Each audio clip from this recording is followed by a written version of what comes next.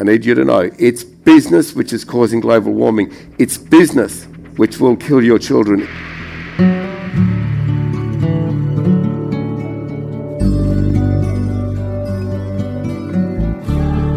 The Sustainable Hour. For a green, clean, sustainable Geelong. The Sustainable Hour. Welcome to the Sustainable Hour. We'd like to acknowledge that we're broadcasting from the land of the Wathaurong people. We pay tribute to the elders past, present, and those that earn that great honour in the future.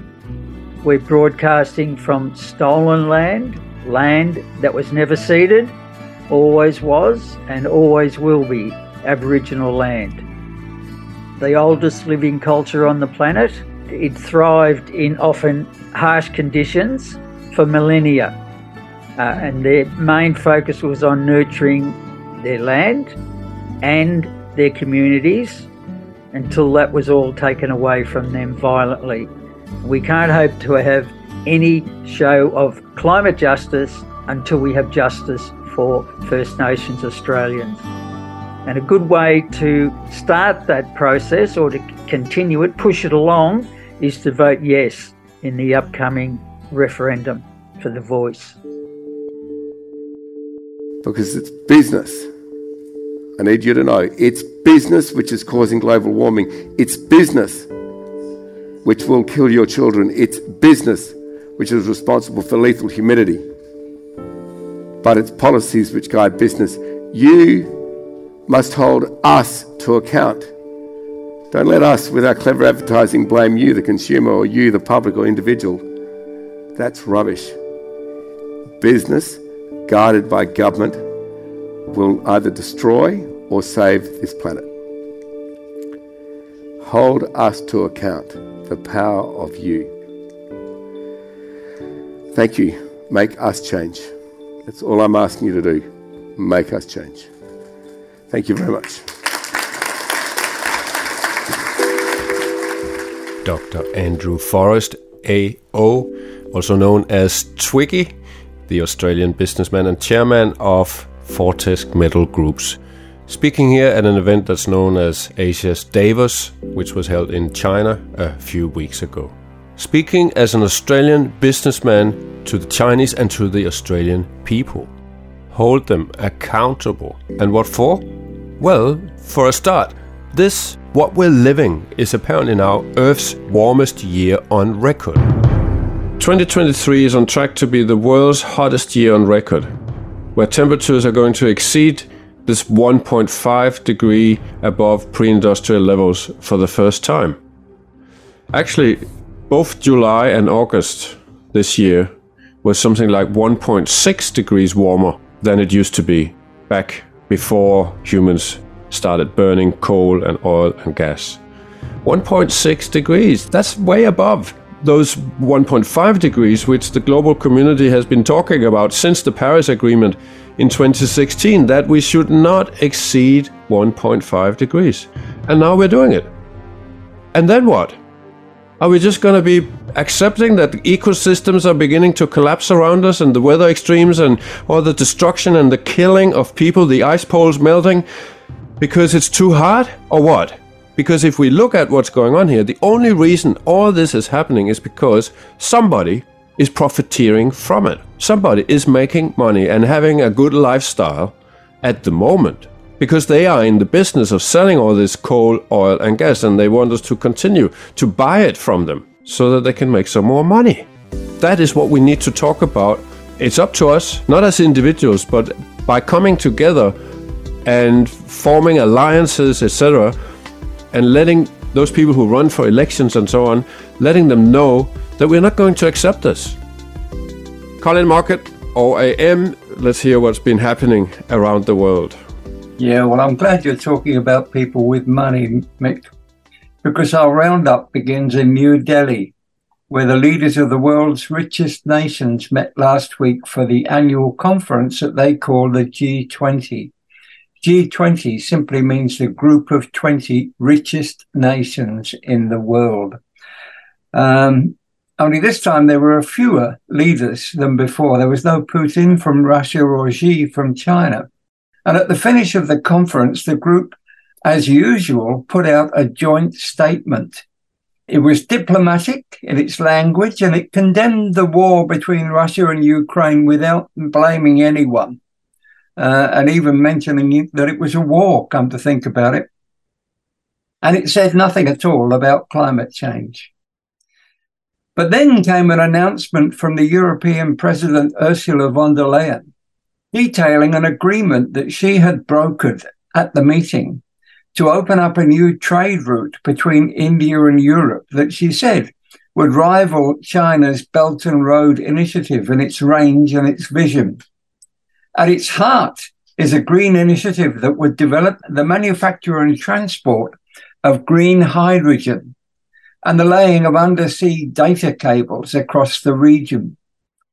She described the agreement as nothing less than historic, saying that it will be the most direct connection to date between India, the Arabian Gulf, and Europe. She added that this corridor is much more than a railway or a cable. It is a green and digital bridge between continents and civilizations. Basically, it's a railway that will take over from sea routes and make the transport of goods and services 40% faster at least throughout the route. It's mainly funded by US and Gulf states' money. And its big hidden advantage is that it would make European states far less reliant on Russian oil, gas, and coal. All of these will be replaced with clean, green hydrogen from states like Turkey. So that was one good thing that came from the G20 amongst all of the greenwashing that came from there too. Now to Hong Kong, where the torrential rain that hit their region last weekend caused extensive flooding. It turned streets into fast-flowing rivers, caused landslides in the surrounding hills, and completely inundated the city's underground railway system. The rainfall in Hong Kong was measured at 15.8 centimetres in 1 hour, the highest hourly rainfall since records began 140 years ago. The main island of Kowloon recorded more than 20 centimetres of rain in a single day. The region was hit by the tail of Typhoon Hathway, which we warned about last week.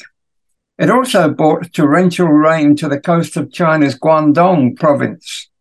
Hong Kong's damage is estimated to be in the billions of dollars, with the cleanup likely to take months rather than weeks. And yes, all the Bureau statements and scientific evidence squarely named climate change as the cause for all of this destruction. To the US, where festival goers were finally able to get away from the Burning Man festival in the middle of the Nevada desert after being trapped there for 2 weeks by flooding rain. And this neatly highlighted the difference between rich and poor nations. This too was attributed by scientists to climate change. The flooding rain turned the desert's barren clay soil to thick, clinging mud, which trapped many of the festival goers in their Winnebagos and luxury camper vans. It trapped them for 2 weeks beyond when they were expected to leave.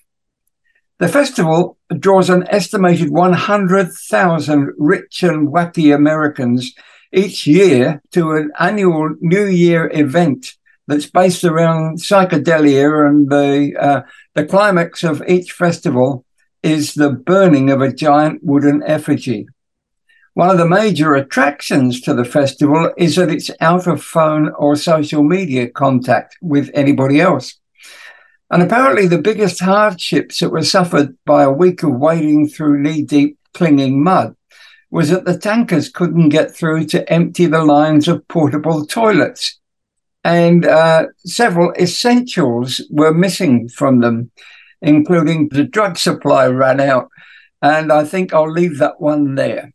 But it finished with I think it was an 8-lane highway with Winnebago shoulder to shoulder going all the way there once they were finally released from the Burning Man Festival. Still in the US, and a new study published in Science magazine has found that a majority of the world's largest companies, their claims to be hitting environmental targets are either false or they're greenwashing. The study analysed environmental records from 100 of the world's biggest companies, and they found that 90% of their environmental projects failed to report a single outcome. 80% did not disclose how much money had been invested in restoration projects, and a third claimed to be restoring habitats but didn't specify where they were or when it occurred. If corporations want to live up to their environmental promises and avoid greenwashing allegations, the study's final statement reads, they should report their efforts centered around scientific principles that determine ecosystem restoration success. So what that really means is that the environmentalists are onto them, and we can expect some change from the world's top 100 businesses. To the Arctic region, and a new paper has revealed a direct link between climate change and the decline in numbers of polar bears. The paper was published by Professor Stephen Amstrup from the University of Wyoming. He's the lead author of a peer-reviewed paper published in the Science magazine. The paper revealed a direct link between greenhouse gas emissions and polar bear cub survival rates. Its computer-driven methodology measures the CO2 emissions from hundreds of power stations in the US and related this data to the thinning and disappearance of polar sea ice, and then calculated how that data affected the survival rate of healthy polar bear cubs. Professor Amstrup said that the same type of computer analysis could be adapted to measure the impact of climate change on other species that are listed as endangered. So, yeah, it really shows the extent of the width of climate change science is now improving in its width as well. And finally, you all know that I like to end each report on a positive note. Well, I simply couldn't find any this week. Even Forest Green Rovers lost both of its men's and women's matches. So instead, I'll finish with the statement from UN Secretary-General Antonio Guterres when he opened the G20 summit last weekend. The climate crisis is spinning out of control, he told the world's leaders. It is worsening dramatically, but the collective response, this is from you, the collective response from you is lacking in ambition, credibility, and urgency. He then urged the world's wealthiest nations to close down coal projects immediately and develop strategies to reach net zero emissions by 2040. Together, G20 countries are responsible for 80% of global emissions, he said. Half measures will not prevent a full climate breakdown. And that clear, stark warning from the UN leader to the world's richest nations' leaders, including Australia, I might add, because Anthony Albanese was there. That ends my roundup for this week. Listen to our Sustainable Hour for the future. Our first guest today is Sarah Hathway. Sarah was recently elected to the City of Greater Geelong Council. Sarah, welcome. Thanks for coming on the show. Thanks, Tony. Thanks for having me. Anything in particular that you want to talk about today? Yeah, I guess today I wanted to draw attention to a project that is being proposed for Lara, which is part of Windermere Ward, or the ward that I represent out in the north, which is a proposal for a waste-to-energy incinerator. Why is that an issue? There's a number of issues with it. I guess starting from the location, It's in very close proximity to residential housing. It's within 350 metres. There's a whole lot of, local level issues in Lara that we could just focus on, and it would make this a bit of a NIMBY campaign. But I guess the broader issue of this is the issue of waste energy incinerators generally, and what this means for sustainability going forward, where certainly all of the noises that we're hearing from local council, from state government, are moves to reduce waste, to be more sustainable, to move towards a circular economy. But meanwhile, across the state of Victoria, as far as I'm aware, there's 5 or 6 of these proposed energy to waste incinerators that would really just encourage the ongoing use of generating waste and taking us backwards.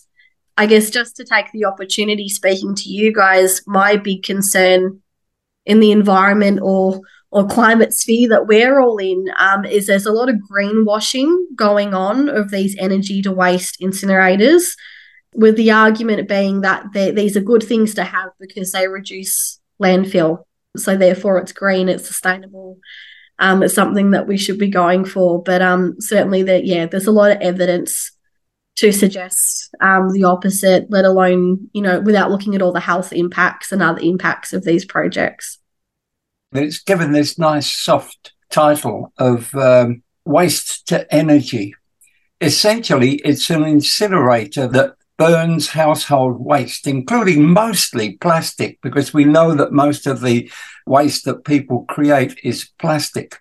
And instead of burning it, which puts the toxins into the atmosphere, we should be recycling plastic, finding a way of recycling. It strikes me that we solve our plastic problem by, first of all, we solved it by sending it off to China, because they at least have got a way of recycling some of it and putting it into new products. And then when China said, enough, we've had enough, we can't handle any more of it, we then stockpiled the stuff. And now we're saying we're going to burn it and create electricity from the flames, because basically that's what they're doing. They, instead of a coal-fired energy creation, which is what we've got in the Gippsland, this will be a plastic-fired incinerator in the middle of a domestic situation. And they've given it this lovely title of waste to energy. It's completely wrong. We shouldn't be burning the stuff. It's the worst thing you can do with it. What we really should be doing is not creating it in the first place. We should be putting pressure on the manufacturers and the supermarkets and all the places where we gain this waste plastic from, and saying, we will fine you if you keep on producing this bloody stuff, rather than saying we'll burn it at the end. It's a daft place that we're in. Now, I know that's not a question. That's just simply the correct thing to do.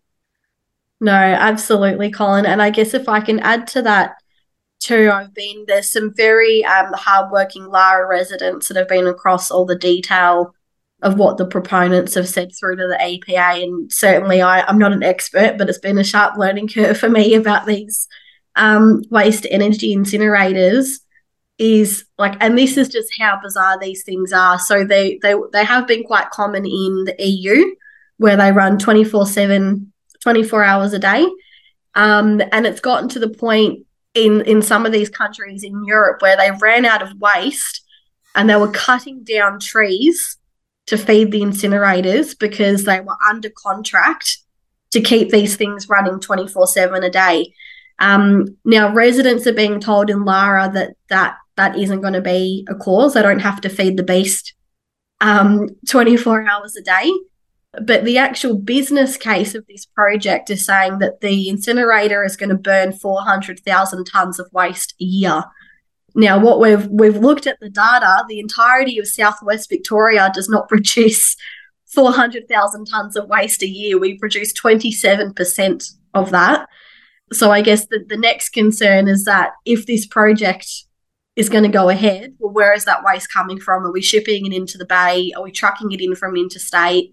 And then this problem of disincentivizing just spreads further and further. But isn't it already a done deal? Isn't it already more or less decided that this is going to happen? So, and what can the community actually do?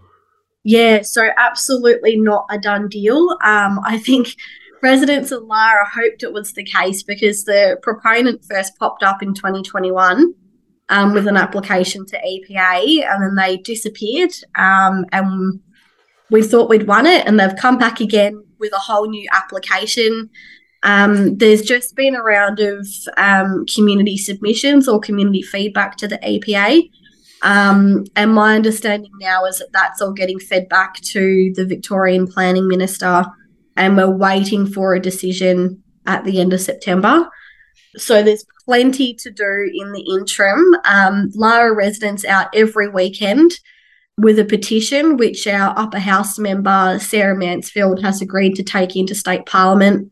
That petition is online, and of course I'll provide you the link to share with listeners. And there's also going to be a community voice rally opposing this project on Saturday the 16th of September, 11 a.m. in Austin Park. And I'd really encourage anyone listening to this podcast, whether you live in Lara or live in the northern suburbs, if you support the concepts of sustainability and protecting the climate, we really want everyone to show up to this rally. Belinda, you've got a question? Yeah, thanks, Tony, and thanks, Sarah, for telling us about this.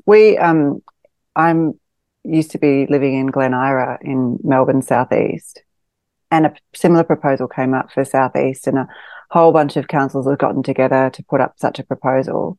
And there wasn't any consultation with the community when it went to Glen Ira Council for a decision. We heard about it, our group, and we sent out an email to our mailing list, and people were up in arms about it, particularly that there would, for this proposal, there was going to be an increased demand for the feedstock, for an increased demand of waste. So instead of, we're all trying to madly reduce our waste, and they were going to require more and more waste every year.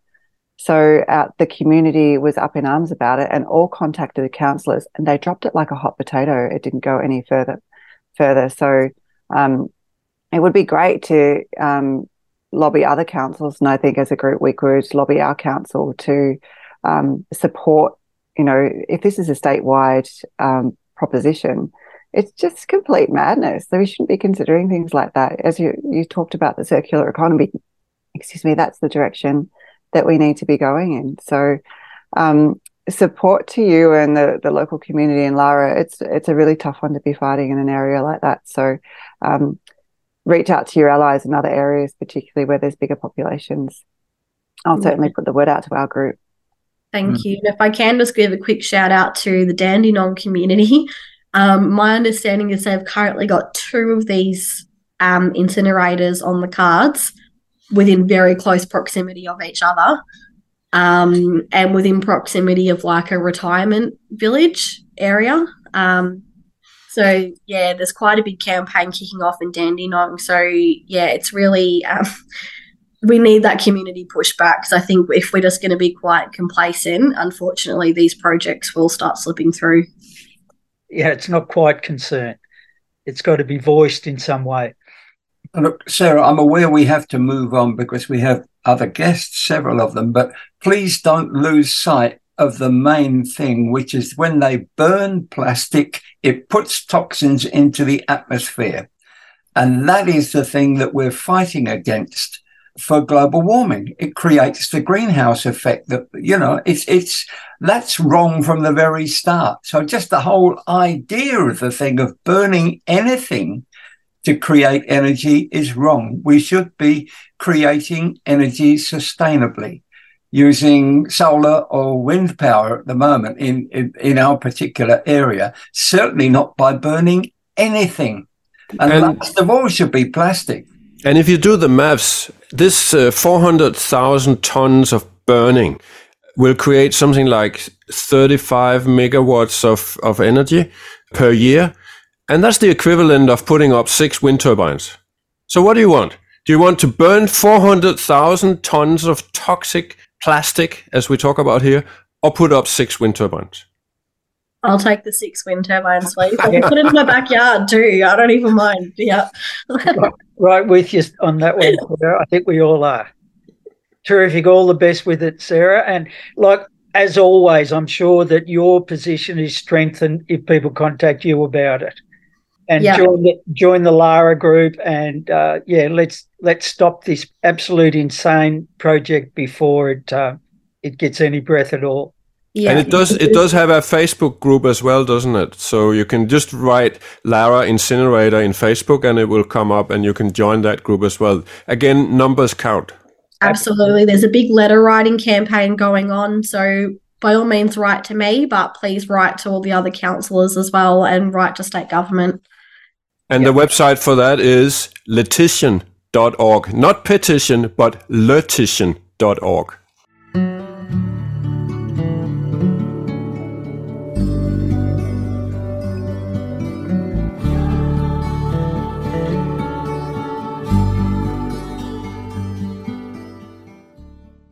Our next guest is Lisa Depeller. So she's the facilitator for Ocean, which is, this is my homework to learn this, the Otways Climate Emergency Action Network.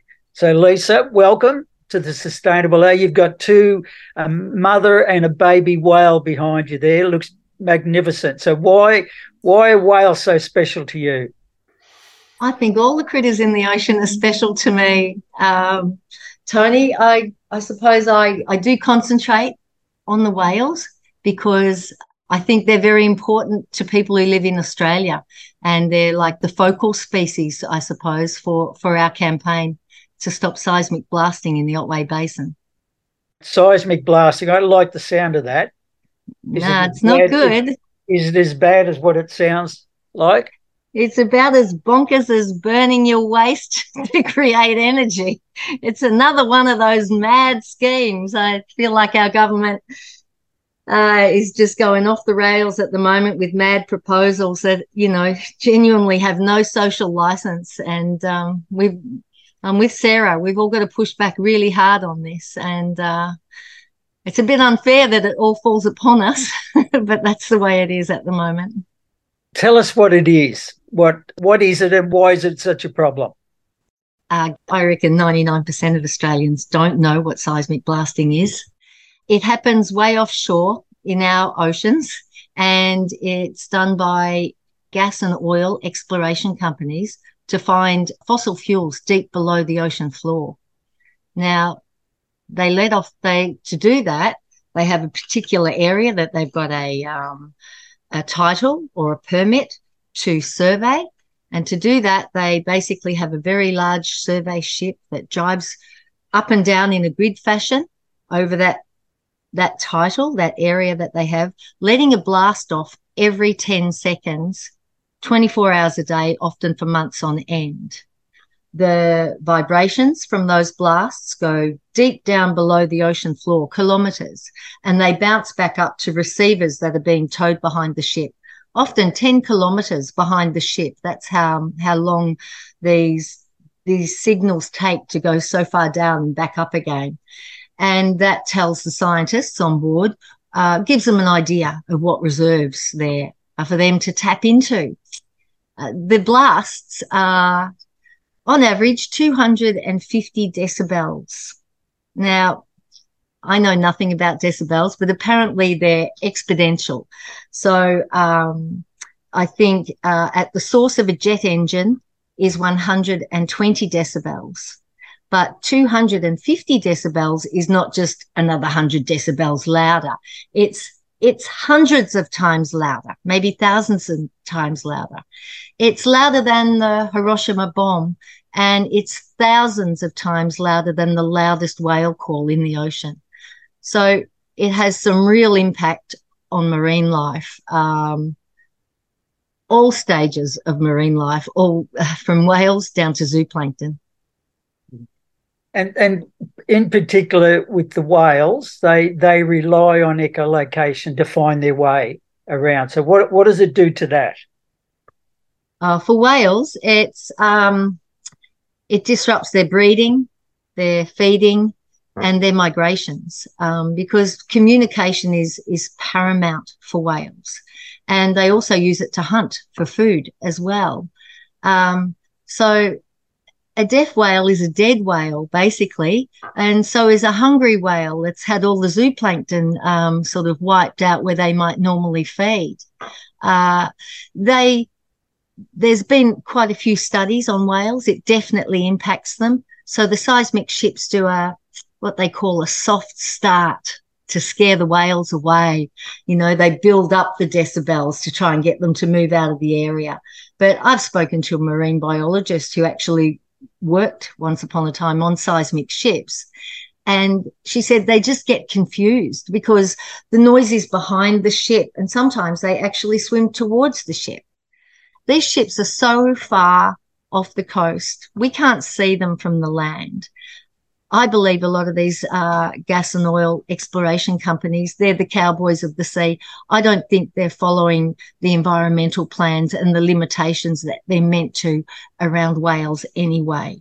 So, you know, at the moment, Ocean had just been through a very long process of commenting on a 1,400-page environmental plan by TGS and Schlumberger to seismic blast 5.5 million hectares of the Otway Basin.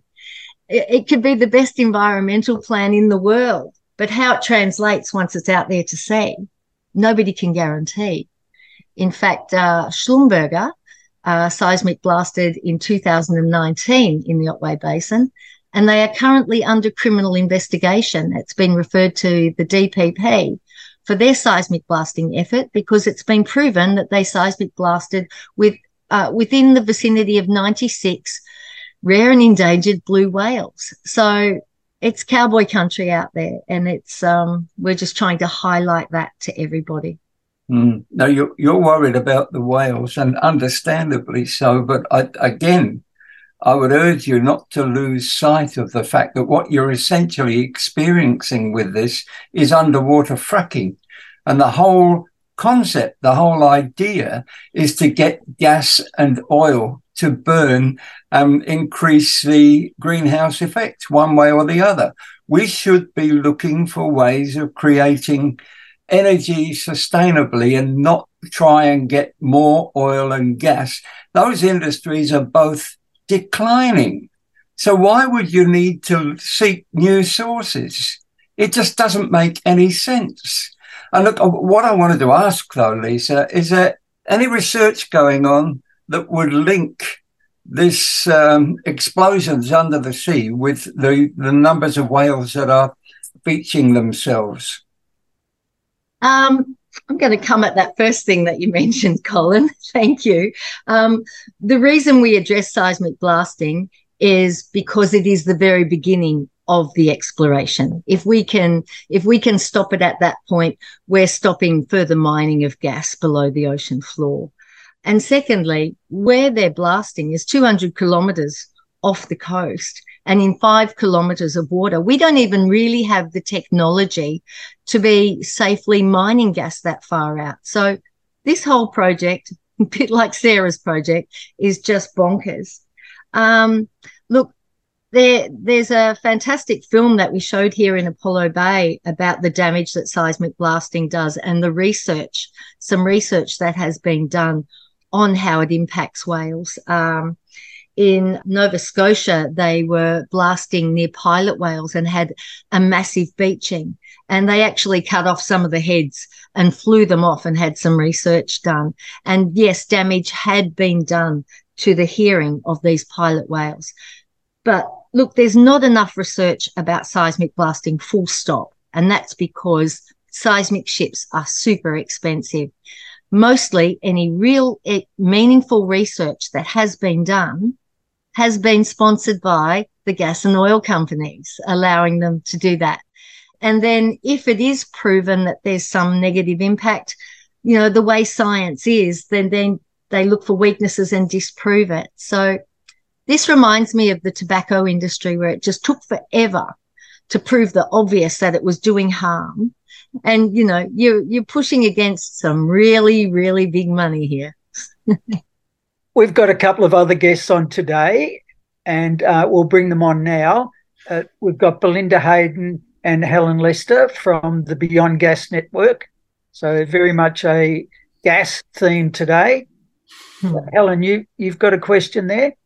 Yes, I do. Lisa, love your work. You do amazing work down there. And I just wanted to mention Marcus Knoll from your Fishermen's Co-op down there.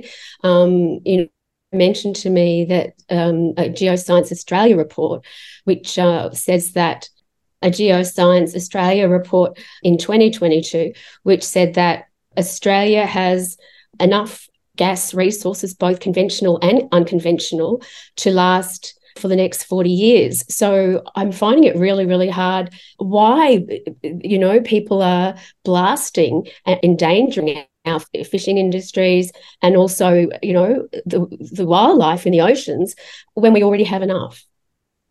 Thanks for the question, Helen. Yeah, it's bonkers. I know Marcus very well. The Apollo Bay Fishermen's Co-op are really strong partners of Ocean, and we work together heaps. Geoscience Australia are basically an authority of the government, and yes, they have said we have enough known gas reserves to last us beyond 2050 for both export and domestic. God help us if we're burning gas by 2050. Yeah, it's crazy. I just sometimes feel like these big wheels just don't know how to turn off, and one excuse they're now throwing is that they're actually also seismic blasting the ocean to look for places for carbon capture and storage. And that's another greenwashing bullshit, so yeah, I totally agree. It's madness, and I think I agree with Adam Bant. I think we need to get back on the streets and start, saying that, telling our government they just don't have the social license to be doing the mad things they're doing at the moment. Look, the true answer to you, Helen, is that they're doing it for profit. There's no other reason. They're certainly not doing it for the planet or for the community. We've said this a number of times. They've known for over 50 years the consequences of continuing to apply their toxic products. They've ignored it. I guess their argument for shareholders is we've got these ships, we've got this equipment, so we've got to use it. But I mean, the basic tenets of economics is that if its time is done, it's served, it's used, that using that in the past has been seen as being sensible economically, but it no longer is, or environmentally, or any way, and they can't accept that. They're not used to being told no. Yeah, just around that, there's been no research in the Senate inquiry into seismic blasting in 2021. There was a strong recommendation that there needed to be more research that goes into softer techniques, to survey the ocean floor. And there's been nothing done in that. It's like you say, it's not in their interests. They've spent big money on these big ships. And, I think at this late stage in the gas industry, they're certainly not looking to do anything better. There's a technique called vibrosis, and which is much more gentle. But, yeah, they're not interested in doing that. So let's talk about what people can do if we're upset about this and we want to stop it. I've noticed that on the 15th of September, and actually also on the 17th, thousands of people around the world are coming together out in the streets to march against the fossil fuel industry. There's a hashtag End Fossil Fuels, and that is a global event. It's including also the global climate strikes by the youth. And here in Melbourne, there's going to be a rally for whales, not gas. That's happening on the 15th of September at 4:30 at the Enterprise Park, Flinders Street in Melbourne. Yeah, I'll be there. I'm going to talk at that rally. There's also some other events going on. It's a way off, so you've got plenty of time. The Surfrider Foundation Australia are showing a film in Melbourne, and I haven't got the location yet, but if anybody goes to Ocean beyondgasnetwork.org.au. There's plenty of information there where you can get further involved and give us a hand with this. This is coal. Don't be afraid. Don't be scared. At the heart of this conflict is a battle between truth and science and power and lies.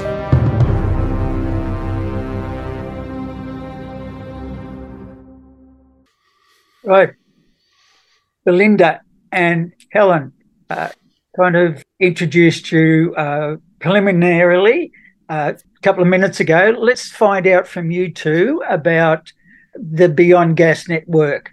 I guess it's similar to, it's a similar concern about gas being a fossil fuel. What are the alternatives? Thanks, Tony. It's a good question. Maybe before we talk about the alternatives, might just talk about why the Beyond Gas Network started, if that's... Yes, good idea. Okay. So it was during COVID. It started when a few of the local climate action groups got together in outrage at the then coalition's gas-led recovery from COVID. And, you know, again, we just thought it was bonkers that the government, we're in a climate crisis where it was the first year of the pandemic, and here's the government proposing that we have a recovery from the pandemic out of COVID, and it was just the thing that made the least sense to all of us. So we got together and we put on a webinar, which was called The Gas Fallacy. And it was pretty well attended, and we got some really great speakers. I'm sorry, I can't remember who was there, but we can put a link in the show notes to those webinars. We've done a couple since. The most recent one we did was last year with in conjunction with Ocean about the problem with seismic blasting and why we shouldn't be needlessly harming ocean wildlife for gas that we don't need. It's complete madness. So it just does go to the extent of state capture that we have. I mean, there's just so much greed, but the government have a role to play here. They have a mandate with the climate election, but they're not doing anything. And, if we didn't have the political donations going into the system, then I'm sure none of these things would be happening. Anyway, so the Beyond Gas Network, so it started in the east and southeast of Melbourne, or NAM, as we prefer to say, and we've reached out to other grassroots groups across the country. So we're connected across Australia within all the states and territories. We're just, forming some links with people in South Australia. And so what we like to do, we know that there is a core of us that are from the sort of inner city places, and that there are groups in Northern Territory and Western Australia and Tasmania and the Otways, for example, Ocean, that have these really big environmental problems that they're facing, but they don't have necessarily the large communities to support that. So we like to support those groups and help to raise their voices. And we particularly love to focus on First Nations voices and support First Nations people and really hear from the front lines of the action of what's happening with those developments. Belinda, I have a related question which has been nagging at me for a little while. Up until late last year, we had quite an issue here in Geelong because Viva Energy wanted to put a gas terminal at the end of the pier, which was essentially a moored gas tanker that would supply what they term natural gas, which is liquid petroleum gas. Yet it's gone ominously quiet. Would you be aware if that proposal is still a proposal, or is it being worked on quietly and nobody's talking about it because we have a really, really poor media here in Geelong? I think, Colin, it's a really good point. We have a really poor media across the country that's just really not talking about the most important things. It's those with the loudest voices and those with the vested interests and the money that get the coverage. I'm not across Viva to date, so we're a small group, we're just like all of the other groups. And so it is really difficult for us to keep across all of the gas projects. There are so many across the country. You know, we're in a climate emergency. We're supposed to be progressing towards net zero emissions by 2045 and, you know, the different targets in each of the respective states. But in every state, there are still gas projects being proposed.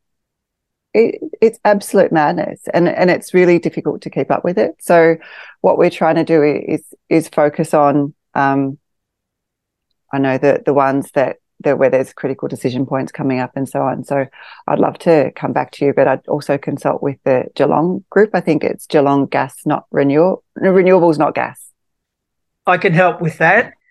Viva have been asked to, in their development proposal, they've been went through community consultation, and there are a whole lot of issues that were raised, and then they were asked by the particular Victorian government department that gives permission to go into more detail on the areas they were lacking, and that's currently, I guess, being produced, that information.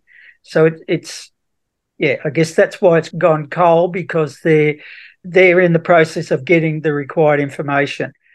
And in the meantime, there's another group, not all that far from Lara, actually, seeing we've used bonkers a fair bit today. That's a similar proposal.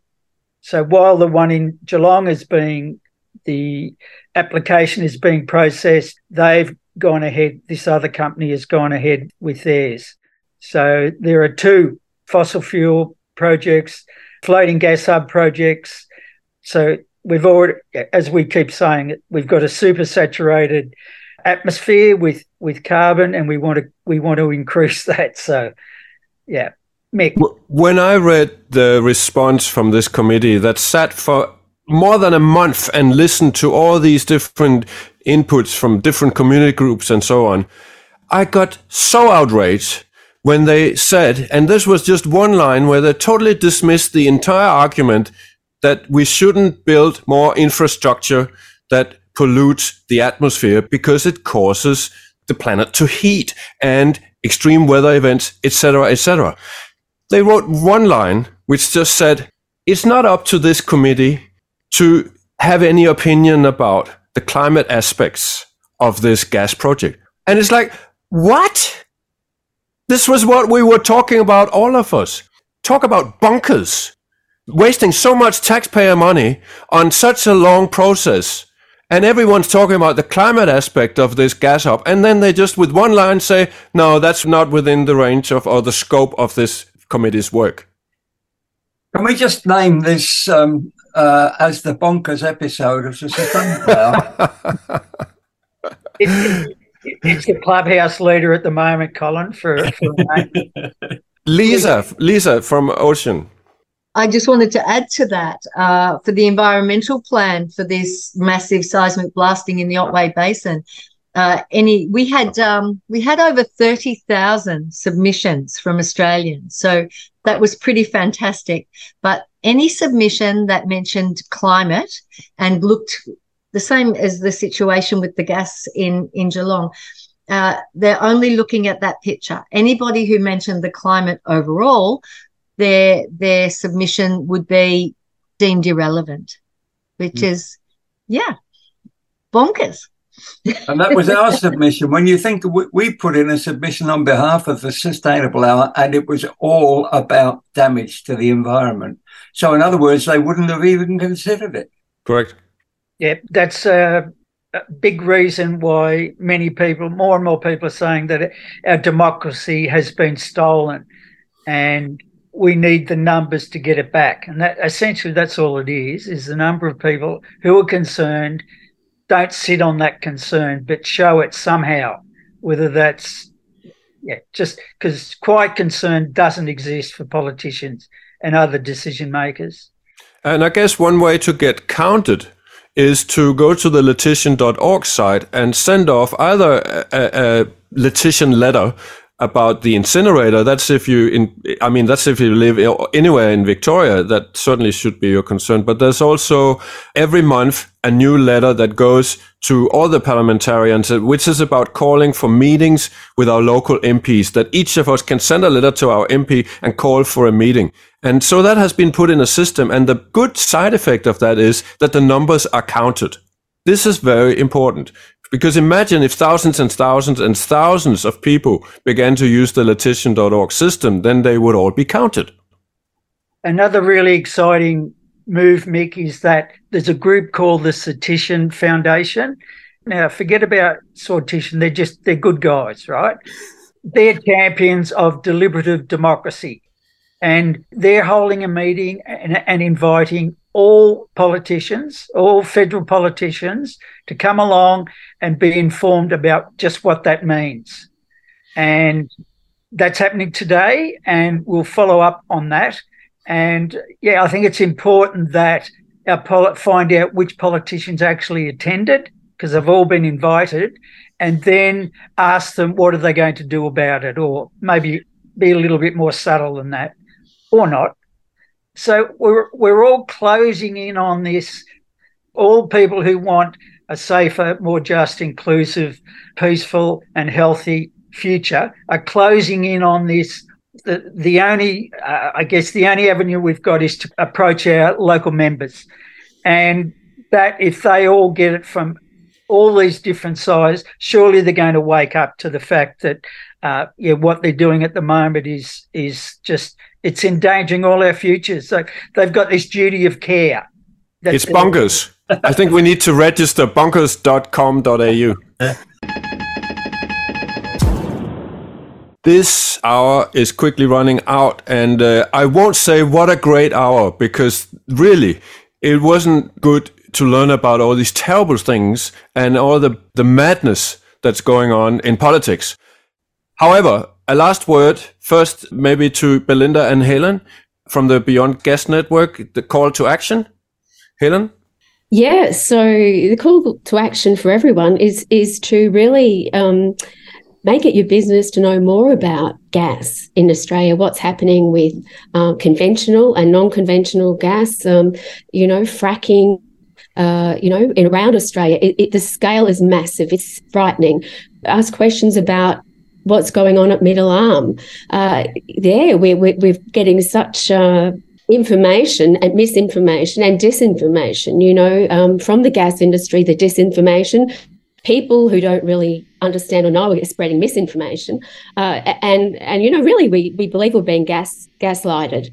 When you know the truth and you get continually told by MPs and the gas industry that, what you see isn't what's happening, it makes you go a little bit bonkers, really. And I just really encourage people to make it your business to learn more, so that you can then go to your MPs and tell them that you're not happy, that you want them to take more action to stop the gas subsidies and to stop, allowing more gas in the country, more gas projects. It's very dangerous.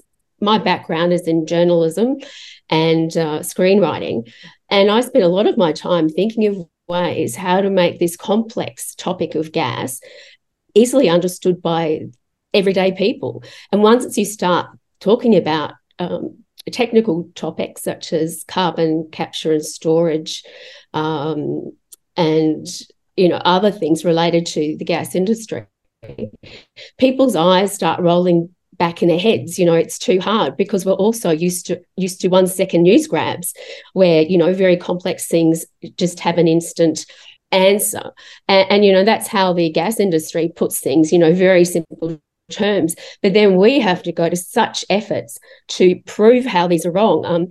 The Environment Centre in the Northern Territory has been doing a lot of work in this area. And Kirsty Hathway, who's the executive director there, has really worked very hard in getting freedom of information in order to show that what's been done at Middle Arm has really been hidden, and that, you know, being put as being a sustainable precinct is really not the case at all, and that there's been so many changes to websites and all sorts of things to really confuse people. And I think that's what's happening in Australia. People are very confused because there's the thing of gas is natural, you know, therefore it's supposed to be healthy, and we all know that's not true. We know gas in homes is very dangerous, particularly for children, and the cases of asthma there.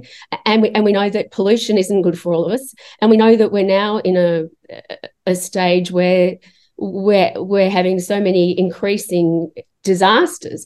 So we have to act now. And I urge everyone to get on board and start becoming interested in what's happening right in your backyard. Hey, Helen, I too have a background of journalism, and I'm probably like you. I'm sure that you are as surprised and as aghast as I am that in 2023, journalists are writing on the other pages that aren't taken by Harvey Norman. And most of those are trying to sell gas stoves. Now, I wonder if Beyond Gas, your organisation, is putting pressure on Harvey Norman to say, stop advertising gas stove, promote electric stoves in the papers, because there's more ads for gas stoves than there are articles about climate change in our newspapers in 2023. You're absolutely right. And it is very, very scary. I think now that, you know, they're in the suburbs, people are becoming more aware that it's a good thing to get off gas, and there's been lots of work done to help people get off gas. But still, you know, there still needs a lot more work to be done. It's very scary, and you know that it's all about money. Selling these gas appliances. They're mostly made overseas. Other countries will take them. It's as simple as that. They're just giving us the dross. Belinda. Thanks, Mick. With regard to the gas appliances, I think that given that Victoria has now banned new gas connections in new developments, that hopefully the market will see that as a signal that we need to be getting off gas. But just as in raising the alarm generally, you know, years ago we were very concerned about the Adani coal mine, and there's a bigger, more destructive climate bomb in the process, which is the Beetaloo Basin. There's a whole lot of gas there which companies want to extract and develop, and governments are supportive of that, the federal government and the Northern Territory government. But the first and most important thing is that the traditional owners are absolutely against it. So I was at a conference last week, the Climate Action Networks Australia conference, and I heard from a member of one of the traditional owner families there, Ricky Dank, and she talked about that this issue keeps her and her grandmother awake at night because they are just so worried about the damage that's going to be done to their country, particularly with water. You know, very simply is that fracking can damage the water table, which means it can contaminate the water supply. And so Ricky said, are we supposed to drink poisoned water? Is that what the government expects of us? And that, like, why is our government not listening to this? You know, in this time of a referendum, in this time when we urgently need a treaty, why is the government not listening to First Nations people? But then there's this other issue of water use. It's about there's, I think, more than 60 drill pads planned for Beetaloo, and per drill pad, per day, it's 1 million litres of water that are going to be used. And it's not only the usage, it's that water comes back out contaminated and often radioactive. And these companies don't have plans for how to treat or dispose of that water. So then we're left with this environmental problem in the Northern Territory, which is becoming a sacrifice zone, and they're not being held responsible for it. The government just want to tick the box and cut the ribbons and get the money for the next election campaign, but they're just not taking responsibility for the people who are living there now, but also for future generations. It's beyond bonkers. And we talked last week with Dr. Louise Woodworth. She's a pediatrician from Darwin, and she really talked about the people of the Northern Territory being sacrificed, because it becomes, the aspect of climate is that it warms to the level where people cannot live in the Northern Territory anymore. And where will these people go? Here's what Louise Woodworth told us. Why are the Northern Territory people being sacrificed for the sake of fossil fuel company profits, particularly in the midst of a climate crisis? There is no safe way to frack the Beetaloo Basin, and certainly no safe way to process any more gas in the midst of a climate crisis. Up here in the Northern Territory, we need the help of everyone in Australia to come together and tell the federal government that this is not okay.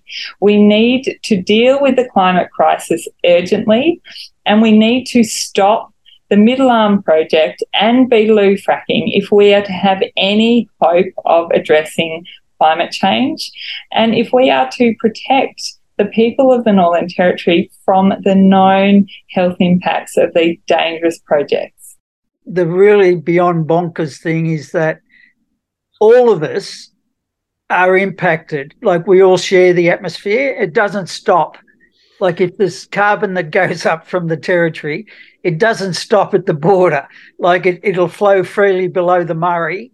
We're all impacted by it. Like, any fossil fuel project that's given permission anywhere impacts on every single person on the planet.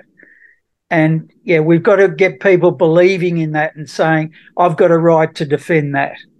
It's all about jobs and growth, and that Australia is becoming the dumping ground for petrol cars, big Ram diesel cars, gas stoves, and these big seismic ships. They're stopping seismic blasting everywhere else around the planet, so they're all coming over to us suckers in Australia. We're mugs who've allowed our politicians to be mugs is a much better word. Fossil fuel industry. Look, I fully endorse copywriting beyondbonkers.com. I think we need to get onto that. Yes. If you ever need to rebrand, you can always call this the Bonkers Hour. But yeah, I guess, it's the doom and gloom are all these bonkers projects that keep getting proposed. But I guess the light on the hill is all the people that we've heard from in this hour, and all the other shows that you guys put together, that there's a lot of people putting a lot of hours into a lot of campaigns to push back on all of these things. And, I think that's the inspiring part. That's what gets me out of bed, and I'm sure a lot of us feel the same. We just need more of us doing it. So hopefully that's the take-home message from this show. Exactly. The take-home message, in my opinion, is we need to be the difference, but we also need to be counted. And not be bonkers. Be the difference. Be the difference. Be the difference. I know the world's gone mad. It's true. Be the difference. Many people say that Sweden is just a small country and it doesn't matter what we do. But I've learned that you are never too small to make a difference. And if a few children can get headlines all over the world just by not going to school, then imagine what we could all do together if we really wanted to. Be the difference. Be the difference. 'Cause darling, the future's watching.